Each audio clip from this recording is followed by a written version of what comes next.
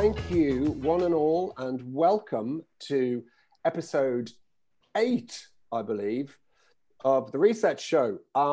Today, the theme of our show is health and well-being in the workplace, with a particular emphasis on mental health. Our special guest today is a speaker, strategic advisor, consultant, and a mental health campaigning colossus.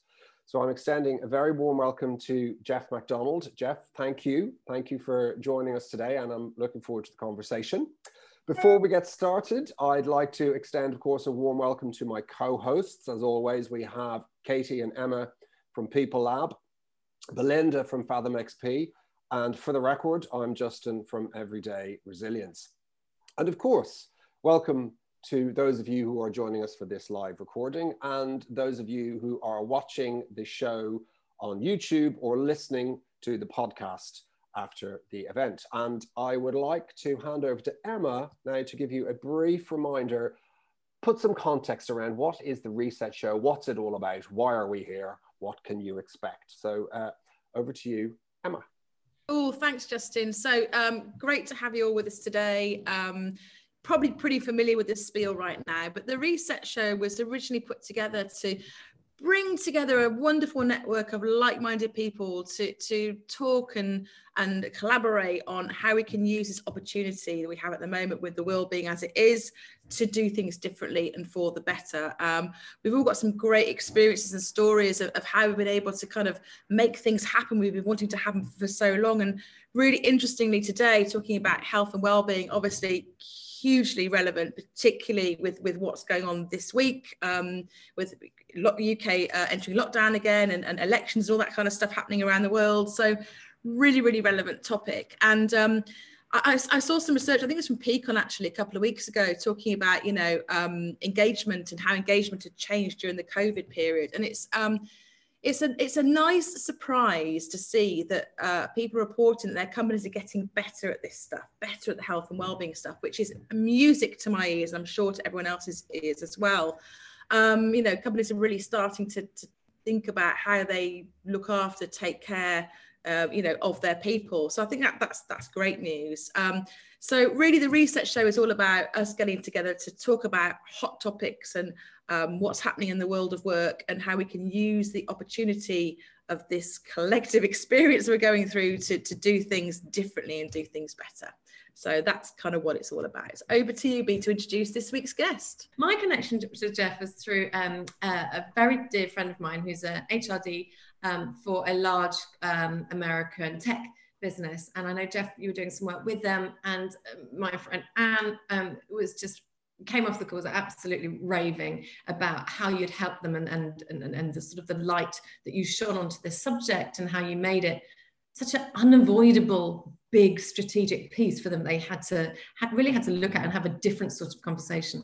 So Geoff and I had some conversations on the back of that, and particularly in light of the book that Emma and I are writing on employee experience and how these themes match up. So taking well-being, so it's not just an initiative alongside all the other initiatives that you might be doing. Actually, how do you make it, and why should it be that big strategic piece? So Justin, before we sort of come back to Geoff with questions, how would you like to tee Geoff up? Well, now this is quite a challenge, Geoff, isn't it? Because there's quite a lot I could say about what you've done. It feels, reading your biog, like it's the biog of 4 people all wrapped into one. So I shall select some choice highlights. So for those of you who need a little bit more context and background about Geoff, starting off 25 years with Unilever, that seems to have been a real, quite a foundation for you, a springboard to all of the other work that you've been doing since. As I said in the introduction, a speaker, strategic advisor, consultant, mental health campaigner, which is our particular focus of the conversation today. But of course, also very interested in the notion of purpose and how do we really embed purpose in an organizational culture, and looking also about addressing taboos around mental health and the stigma around depression. Co-founder of the charity Minds at Work. and just random interesting fact, we are honored to be included among the people over the years that Geoff has spent time with, include Pope Francis, Prince William and Prince Harry and Kate. So we're delighted to have you here, Geoff. And that's my little amuse-bouche, if you like, of an introduction that I've picked out from your bio to share with people. So my first question, Geoff, what haven't we said about you that we should know? So Belinda and Justin, thank you for such wonderful introductions. But you know what? I'm just an ordinary guy, a South African who lives in a little village in Surrey in East Horsley. I mean, essentially that's me. And I think it was Mark Twain who once said, the two most important days in your life, what do you think they are? Oh, well, obvious answer, I'll jump in: the day you're born, the day you die. So which part of the UK are you from, Justin? Great question. I'm actually not from the UK. I'm from Ireland. Ah, that's why you answered the question like that. So, okay. So I don't know what it is about the Irish that they can't wait for the second most important day in their life, which is the day that they die. Yes. So, you know. Oh, God. We're all about death. All about death in Ireland. Yeah, death is big. Yeah, I can't wait for it. So I'm going to get born, day 2, stick me in an incubator, switch everything off and let me die. And that's going to be the second most important day in my life. But what I think, what Mark Twain said is he said the two most important days in your life is the day you were born and the day you find out why. Nice. And you know, Belinda, I'm just so clear on the why. And it's been that sense of why that has led me to people and to places I could never, ever have imagined. As I say, I'm just an ordinary guy who lives in a little village in Surrey and was ignited by a sense of purpose, which has led me to people and to places I could never, ever have imagined. So tell us about your journey with well-being. How does your why intersect with the well-being conversation? Yeah, I mean, the journey really started back in 2008. Never forget the date, 25th of Jan. And the reason I don't forget the date is because on the 26th of Jan, my eldest daughter, Jennifer, was going to turn 13. So I'm sure there's nobody on this call who can't resonate with what an exciting evening that is, the night before you became a teenager. Remember that day? I mean, I remember Jen saying to me, you know what, Dad, that afternoon, she said, as of tomorrow, you speak to me differently. I'm like, what do you mean, Jennifer? I speak to you differently. Yes, you do. Why? Because I'm no longer your little girl tomorrow. I'm going to be a teenager. So you can imagine how much excitement. It's a little bit like Christmas coming.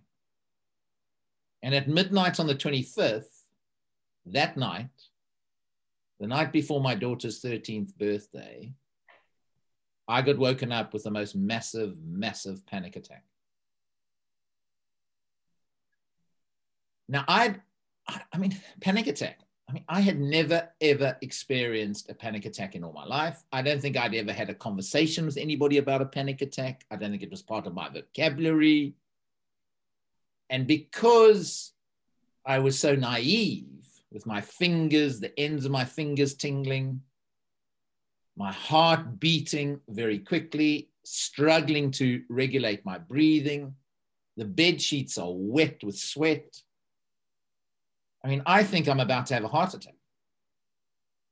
I remember I bumped Debbie, my wife, and I said, Deb, I think I'm about to have a heart attack. And she said, why? And you know, every time I tell the story, I can feel it every time. And I don't tell me how many times I've told the story, but I feel the anxiety right now. And I usually take a deep breath because that's what I did. I took a deep breath. I walked around the room and slowly the levels of anxiety began to subside. Cut a long story short, and I heard somebody call you B, Belinda, so I'm gonna call you B as well. Cut a long story short, Jennifer comes running into our bedroom at 7 o'clock the next morning. I just say to her younger sister, Anna, and her mum, please go away. I can't engage in anything that is enthusiastic, exciting, hopeful. And they go downstairs, they open presents. Debbie takes them to school. She gets back at about 10 o'clock. Where am I? Still in bed. For the life of me, I can't get myself out of bed. I'm riddled with anxiety. And I just can't swing my legs onto the side of the bed, onto the floor, and get up. And Debbie says, you've got to go and see a doctor. And being a bit of an alpha male, what, go and see a doctor? I've got no aches, I've got no pains, I've got no temperature. There's nothing wrong with me. Just please go and see a doctor. Cut a long story short, at midday on the 26th of Jan, my daughter's 13th birthday, her dad is diagnosed with anxiety-fueled depression. Do you know my understanding of the word depression up until that point? I'm an Arsenal supporter. Try be an Arsenal supporter. You know, you get 2/3 into every season and the wheels fall off and you lose every hope you had of either being in the top 4, getting into the Champions League, winning the Champions League. And I turn to Debbie and say, I'm so depressed about this Arsenal Football Club. When I walk out the doctor's rooms, I make a decision that saves my life, which was I refuse to be burdened by the stigma that is associated with depression. And you know, in some ways I was lucky because I'd seen a doctor who liberated me in some ways to make that decision because I'd kind of got this diagnosis B. I think the second thing I was so lucky about, I had had 20 years in Unilever. I was in a really senior job. I had built a lot of credibility over 20 years. But you know what the most lucky bit was? I had a boss who had an empathetic and a compassionate relationship with depression. And the third reason was what you see is what you get with me. So you just have to look into my eyes and you'll know there's something wrong. So I'm not very good at masking this stuff. But the reason that decision saved my life is because in telling my family, my close friends, and some of my colleagues at work, and by the way, I had to take 3 months off work. Do you know what I got back from nearly every single one of those people? The most powerful emotion in the world that kept me alive in my darkest moments as I took time to recover. And the emotion I got back was a sense of feeling loved. How many songs have been sung about the power of love? And you know, my darkest moments, knowing that my daughter loved me, that my boss at the time loved me, and a combination of feeling loved, a sense of hope, because I used to meet with a guy every kind of 2 weeks who 2 years prior to my illness had been so ill, he'd been admitted to the Priory. That's how ill he was. And I used to meet with Martin and I saw he was better. Wow, did he give me hope. Just that little bit of hope. And so love, feeling loved, and a bit of hope, which by the way, cost nothing, saved my life. Huge levers in my recovery. I get better. I go back into Unilever after being off for 3 months. I have a bit of a relapse in 2010. And then in October of 2012, the 11th of October, 2012, I'm walking home one evening. Debbie calls me and she says, Geoff, I've got terrible news. I said, what is it? Are the girls okay? She said, the girls are okay. But one of your closest friends died by suicide this afternoon. 11th of October, 2012. Carl Jung said, the brighter the light, the darker the shadow. And you know what? That was him. Ruby Wax, Stephen Fry, Winston Churchill. And I lay in bed that night and I came to the most simple conclusion. And the conclusion that I came to was that stigma had just killed my friend. Here I was now on the 11th of October, 2012, learning every single day how to maintain my recovery as somebody susceptible to anxiety-fueled depression. And in some ways, I'm flourishing as I'm so disciplined in maintaining my recovery. And my friend's gone. And I thought to myself, he couldn't even talk to me. I had the badge. I had the T-shirt. He couldn't talk to his wife. And instead, he died by suicide. And I lay there and I thought, that can't be fair. In the 21st century, it just can't be fair that we can't talk about our mental and emotional struggles when we have to. Because all of us on this call are mental. Not one of us on the call that's not mental. And we're all physical. And so I didn't know where to start, B. I kind of thought, how am I going to make a difference? How am I going to address stigma? And, you know, back then, 2012, in this country, in the UK, we were just starting. We're probably 18 months into the Time to Change campaign. And the guy who was sort of fronting the campaign and was a patron and was a guy called Alistair Campbell. Mm-hmm. And so I went onto his website that night and I just looked up his email address and I found an email address. And so I wrote to him that night. And I just said to him, please, please, will you meet with me? I've just lost a friend to suicide. This is my own little story. And I want to do something around breaking stigma. And I just know that if I can meet with you, you'll begin to open some doors, introduce me to some people. Within 10 minutes, I had a response. This wasn't Tony Blair writing to Alistair. This was Geoff McDonald at btinternet.com, a little guy in Surrey writing to Alistair Campbell. I get a response in 10 minutes. A week later, we meet up in Belsize Park. And ever since that day, he introduces me, opens some doors, which allows me to take tiny footsteps on a journey filled with a deep, deep sense of purpose. And that is to create workplaces all over the world where people in those workplaces feel they genuinely have the choice to just put their hand up and to ask for some help if they are struggling from a common form of mental ill health. Because that one conversation might just save a life. And not for 1 minute, B, am I saying to you today that had my friend been able to have the conversation, he would definitely be alive today. I'm not saying that for 1 minute. But you know what I am saying? A Hermanus Beach grain of sand, tiny, tiny grain of sand. Do you know what?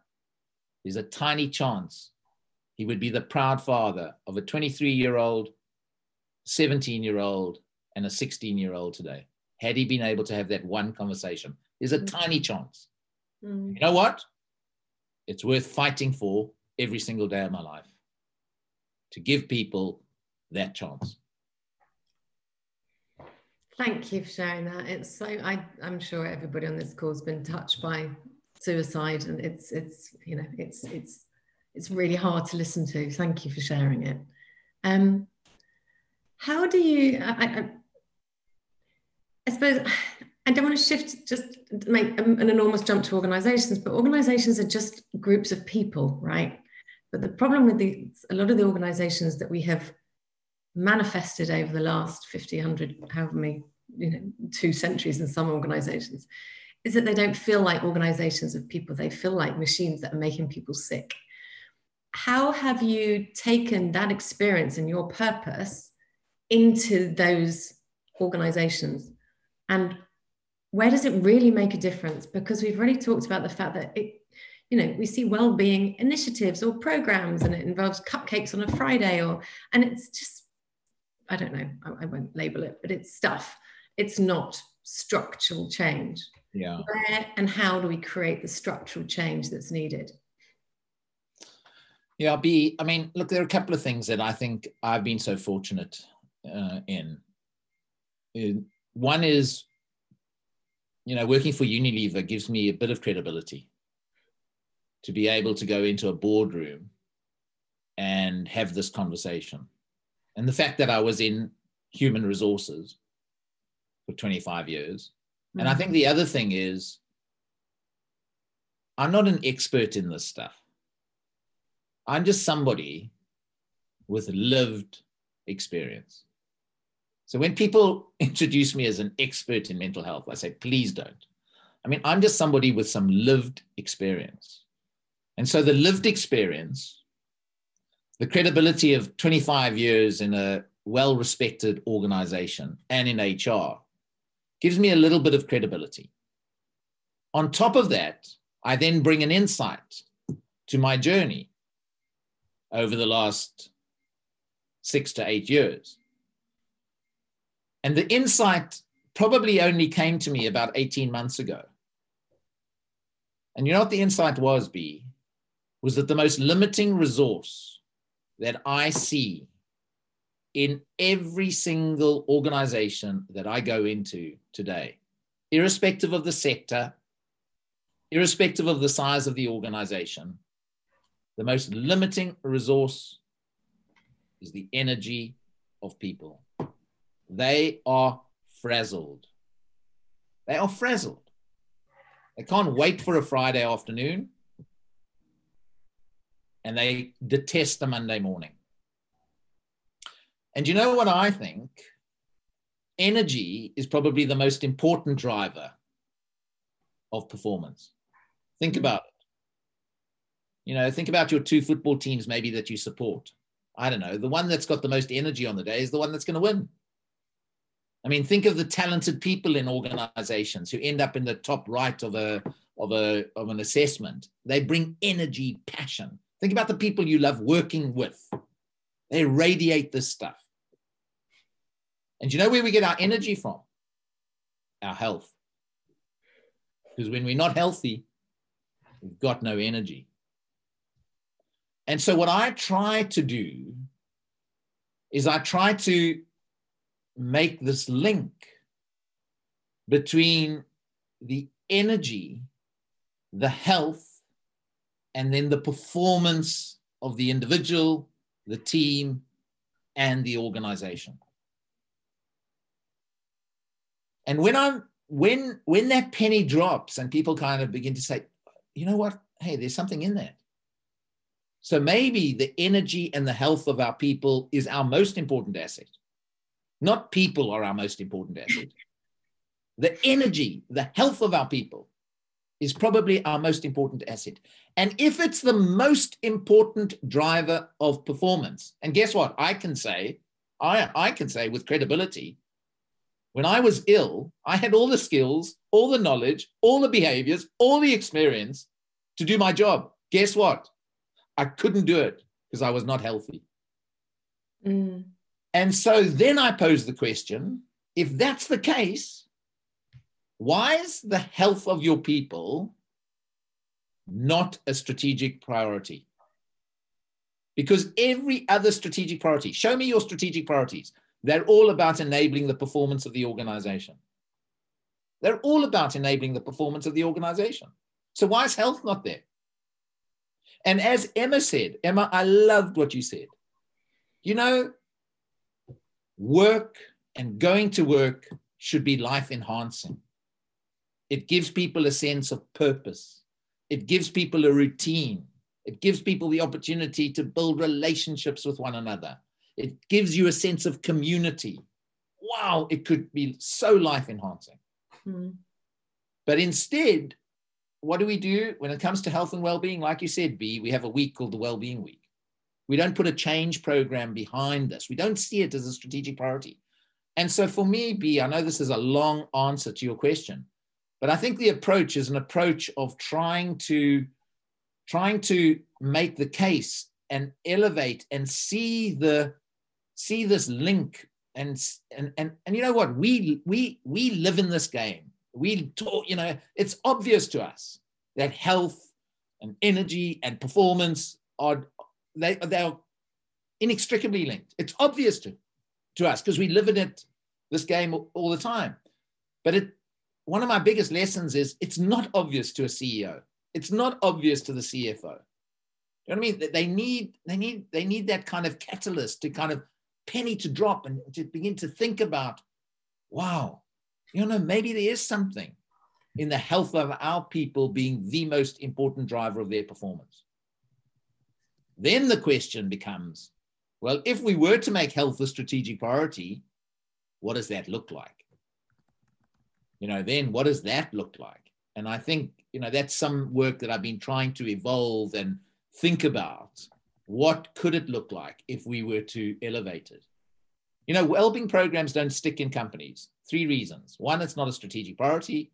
Secondly, there's no organization accountability to keep people healthy. Huge accountability to keep people safe. We keep everybody safe, We spend billions in health and safety. Well, it all goes to safety. Every organization I walk into, when they give me their health and safety pamphlet, I read it and I say to them, please get rid of the word health here, because this is all about safety.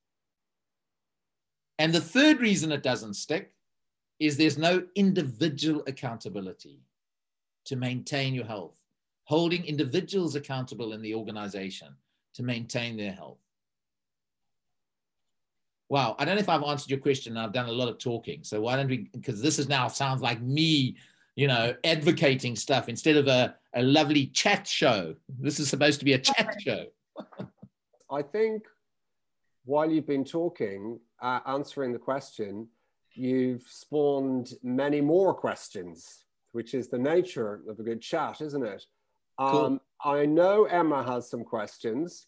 I imagine B has some questions, but I'm going to actually come to one of our guest audience members here, because Fiona, I've noticed you're doing a lot of nodding. It's actually really interesting because you guys probably know I'm really passionate about fitness and health and being healthy at work, physically as well as mentally. And I am one of those crazy people in the gym at 6 o'clock in the morning to get it done. Sounds awful, out the way, but I'm more productive during the day.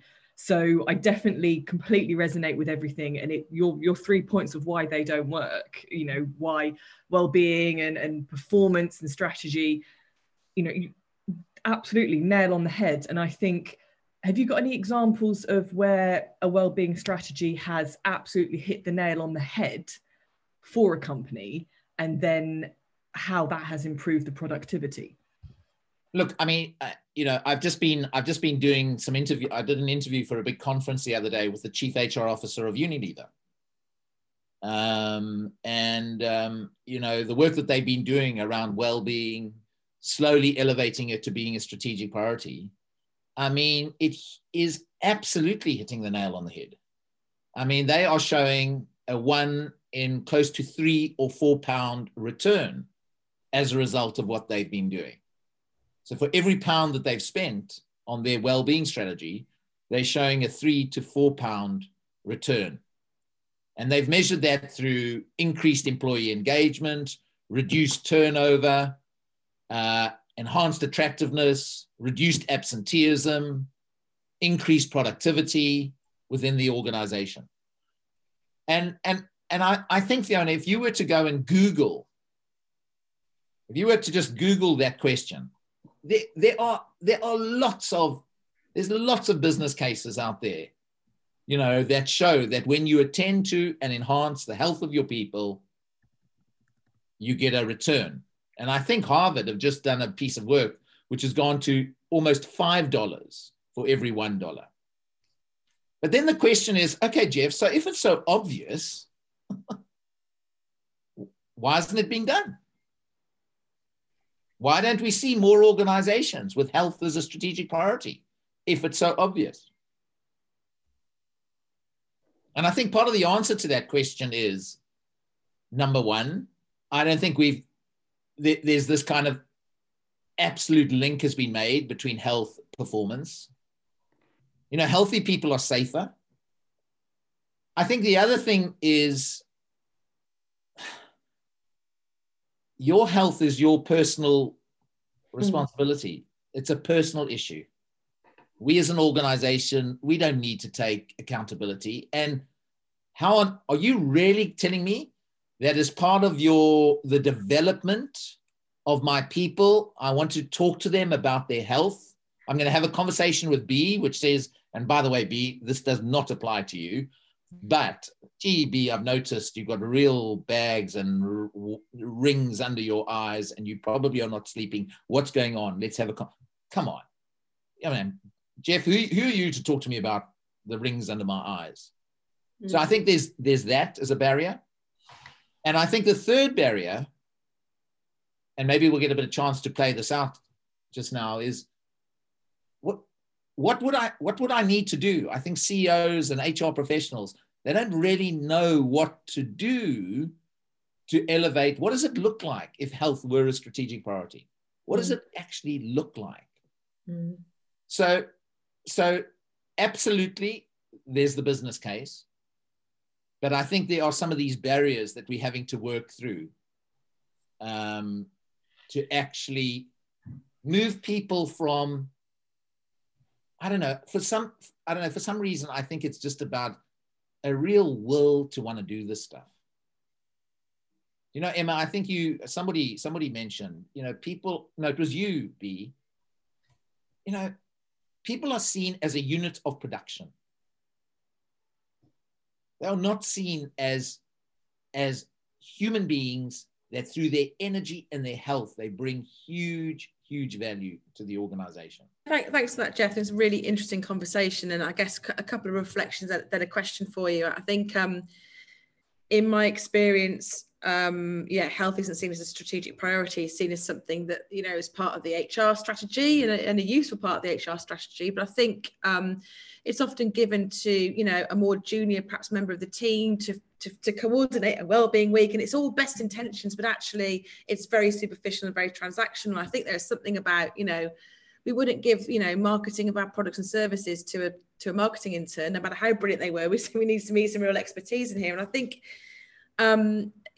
for me, I've talked about being a positive psychologist, and I'm so passionate. I mean, I'm a psychologist first and foremost, but more latterly a positive psychologist. And I'm so passionate about this because, and I know Justin's in the same corner as me, because it's about, you know, getting away from that medical model approach to the human being as something to be fixed. Something, don't worry about it until it's broken, then we'll fix it. Now, yes, psychologists got a part, and psychologists have a part to play. When something's gone so badly wrong, we've got to get people back to normal, whatever normal is.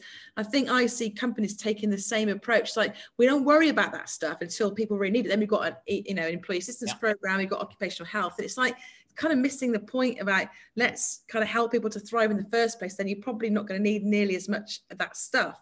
So that kind of brings me to the question, or the area I'd love to discuss, which is around the stigma of discussing mental health. And I know, like, my background is psychologist, so I always say to people, you know, clearly I'm cool with talking about this stuff, I wouldn't have done it as a profession, but so you wouldn't expect to go through life without getting any form of physical illness, be it a cold through to cancer. So why would you expect to not have any form of kind of mental illness, be it a little bit of, you know, feeling a bit blue through to full on, you know, kind of psychotic episode, and you know, you're having to be sectioned. And yet we're still really uncomfortable with talking about this stuff. And particularly in the workplace, we do a lot of webinars, and we do lots of, as Justin does, lots of kind of training development around this stuff. And even then, something as simple as talking about meditation, you know, the arms are folded and the, you know, and like suddenly I'm this kind of weird, fluffy, crazy woman talking about stuff that I, you know, and even now, and even I've got the neuroscience, I show them the neuroscience and MRI scans, go, look what's happening in your brain. And it still is really hard to A, talk about this stuff, and B, talk about any kind of mental ill health. So what are your thoughts on that? And what have you found has worked for you to break down some of those barriers?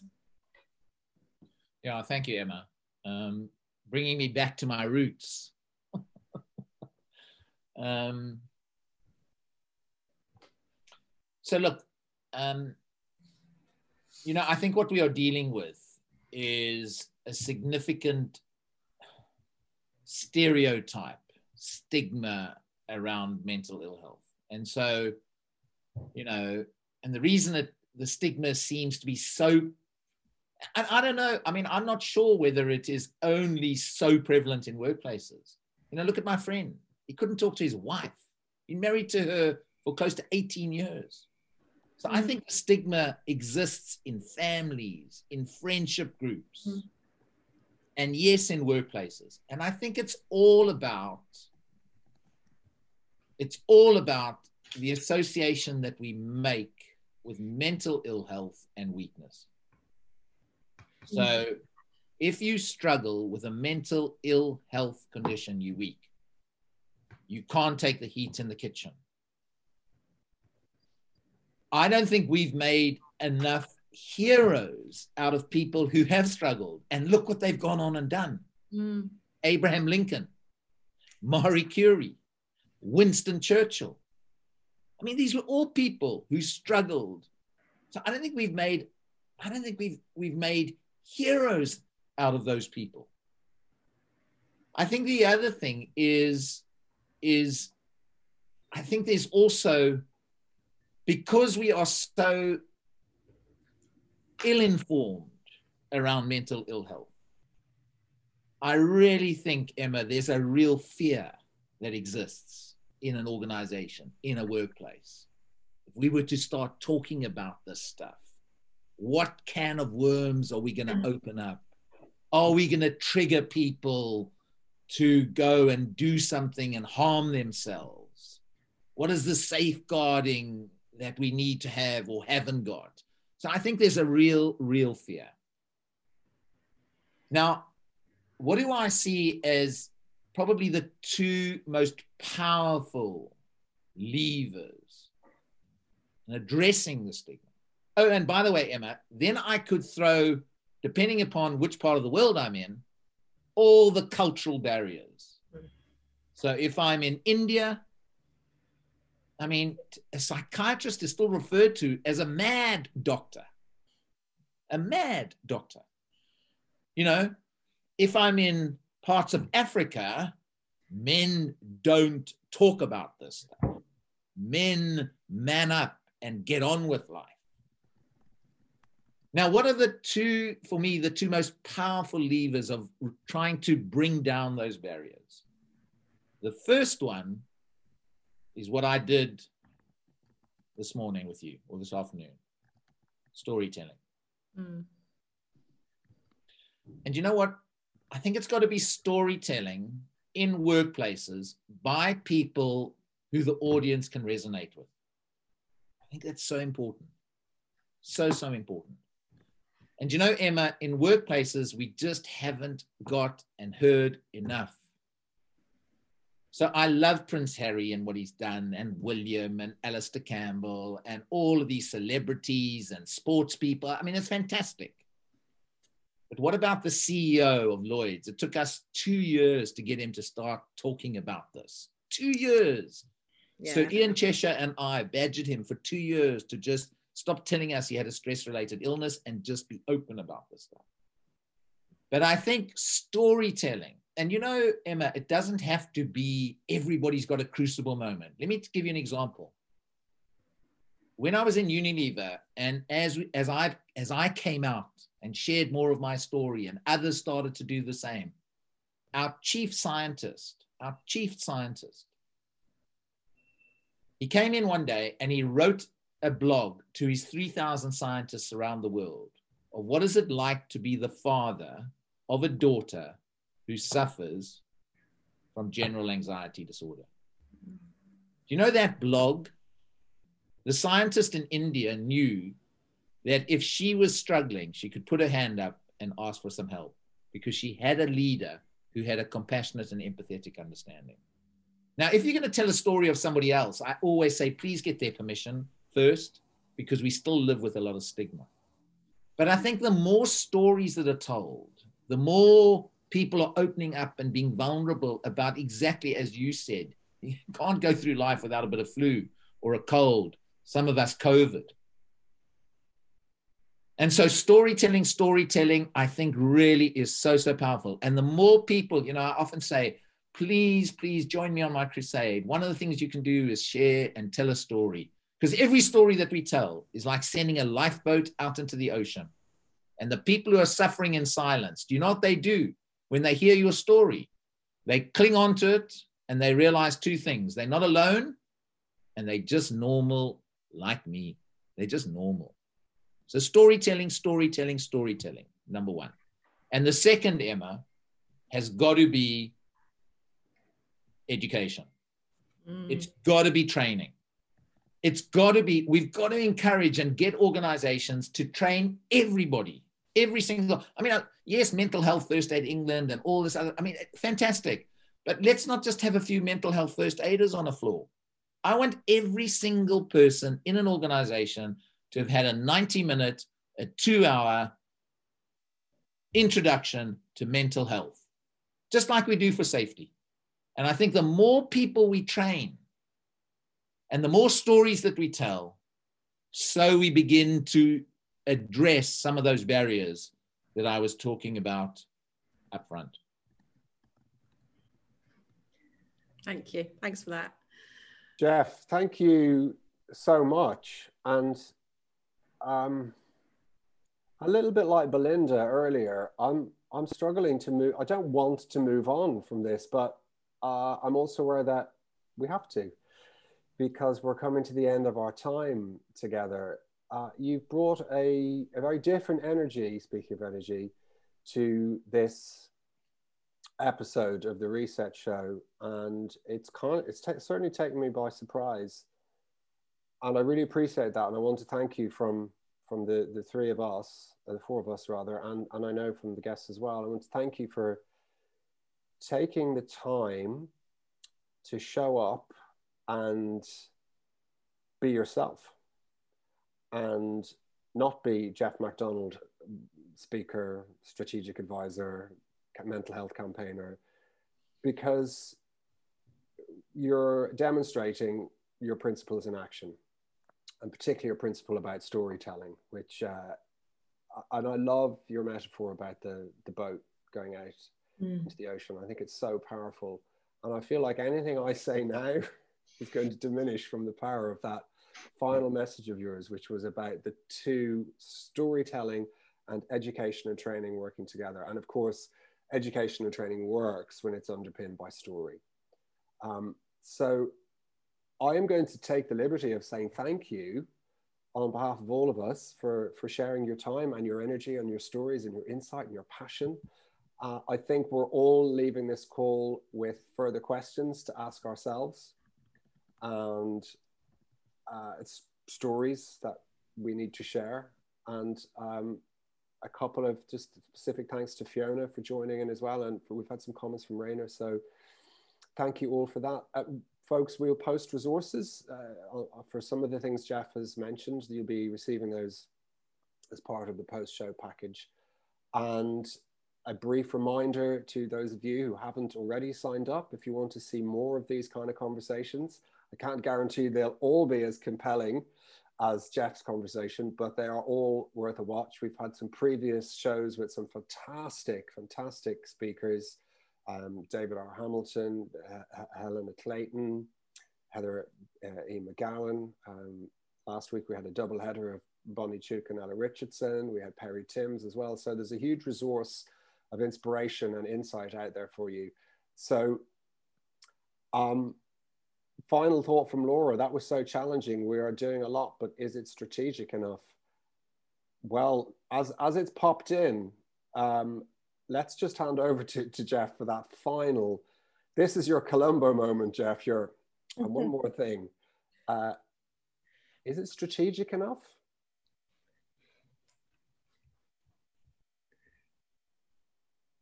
You know, I don't know. I can't answer that question for you, Justin. I mean, hopefully what I've done this afternoon is I've either confirmed some beliefs for you, and that has, let me be careful, maybe it's inspired you to just go the extra mile because that belief has been so confirmed.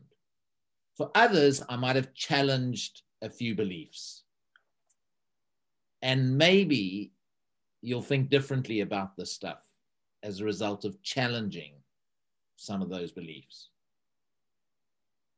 But lovely. I think you have all been, to some extent, and in particular, probably Laura, who asked the question, provoked enough to really go away and think about this at a more strategic level. And you know, B, we didn't get enough into the detail of what does it look like if it was strategic. And I'd happily do another chat show where we actually go into some of the detail of what would you be expecting a company to do, to what would they execute if they were very strategic in their approach. Well, there you go. You've just signed up for another return to the Reset Show, Reset Show 8 Part B. Geoff, thank you so much. I'm conscious of your time. I don't want to overstay our welcome. Thank you. Folks, just finally from me, you will know already that I'm a big fan of Brené Brown, as I'm sure all of us are. And Rainer, you've reminded me of her fantastic talk about vulnerability and the work that Brené Brown does. So for anyone who's watching who hasn't already seen Brené's talk, TED Talk. Check it out. We'll post the link in the resources. And finally, you've talked about confirmation and challenge, and I want to add a third C there, which is the magical power of curiosity. I came across a lovely quote from the Irish poet James Stephens the other day, and I just think it's a nice one to finish on. It's curiosity will conquer fear even more than bravery will. So there's your moment of Zen at the end of the show. Thank you so much, folks. Brief plug for the next show, which is coming up, as always, in 2 weeks' time. We have another wonderful guest. This time it is Carly Lauf, design-driven innovation and prototyping strategy expert. Don't be afraid. Don't be put off by the title. Carly's a senior instructor at the Luma Institute, works with global organizations a bit like Geoff, but looking at redesigning process and strategies to integrate prototyping into an organization culture. So how can we put these theories into practice and bring them to life? So we will be talking with Carly next time.